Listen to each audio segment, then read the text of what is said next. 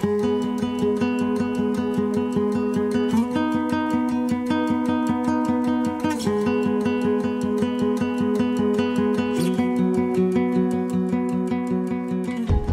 we're broadcasting from Palo Alto, California, in the very heart of the Silicon Valley. Palo Alto has been the birthplace of some of the world's leading technology and life science companies, making Palo Alto the startup capital of the world.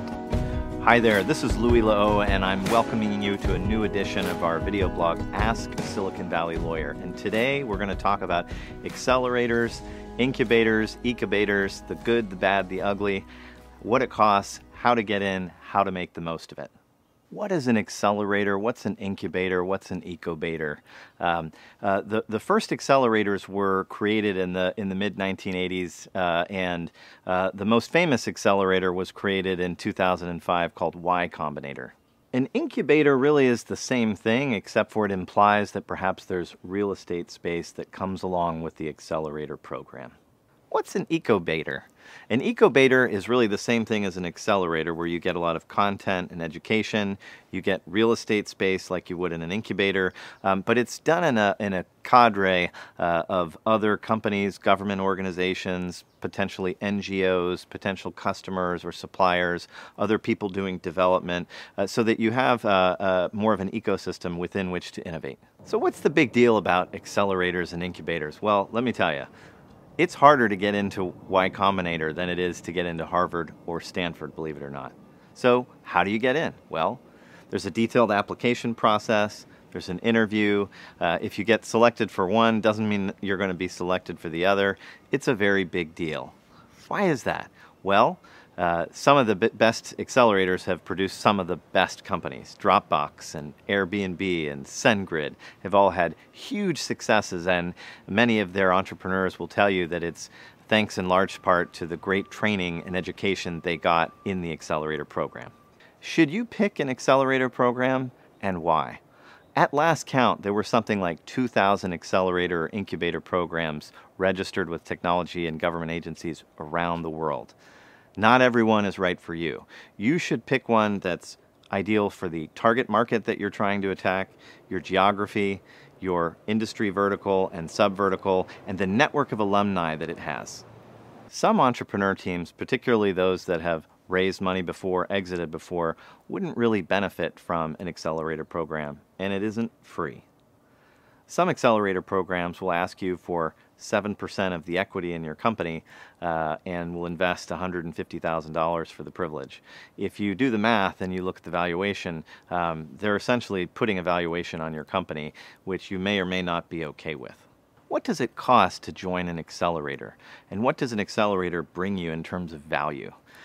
Some accelerators will advertise the cash investment that they make, the services they provide, the alumni network that they provide, and the ecosystem of other companies that you'll be working with. What does it cost?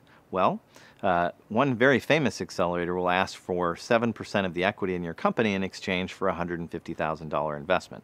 If you do the math there, you'll have the implied valuation of your company, and some are offended by that number, and some think it's great value. Everything depends according to the circumstances, your stage of growth, your experience, and your ability to raise capital. Other accelerators will contribute services rather than cash. And in some circumstances, that can be really valuable. In others, perhaps not. Do your homework. It's a very important choice to make. A lot of startups ask me about the application process. How do you get into one of these accelerators? Well, they all have websites.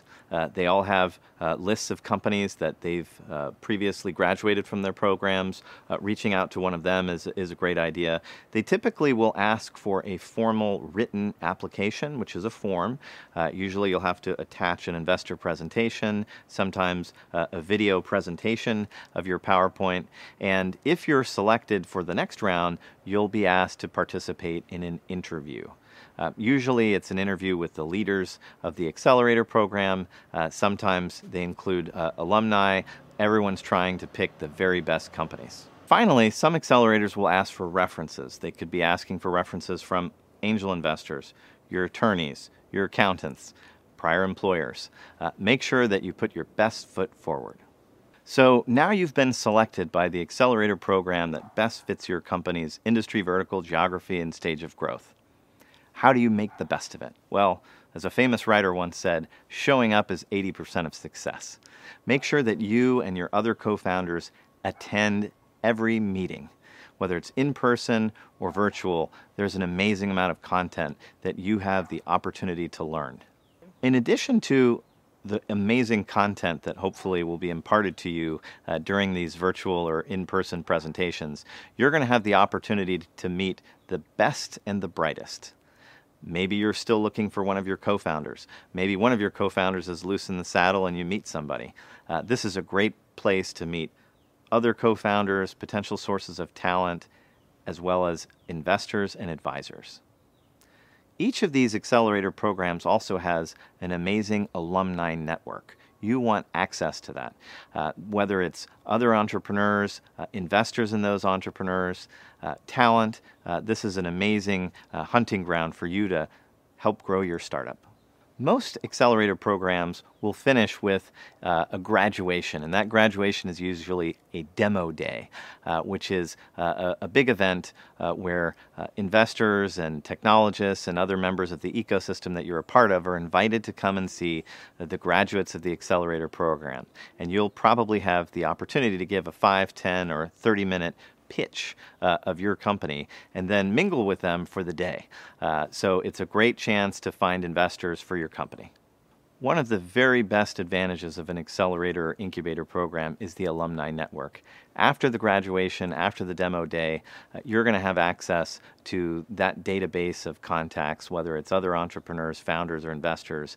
And the organizers of the accelerator will likely be very incentivized to see you successful, and they're going to help make introductions, warm introductions, network your way into getting in front of the very best investors.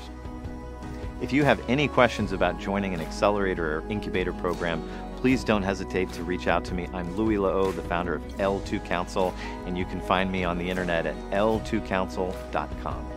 Thanks for joining.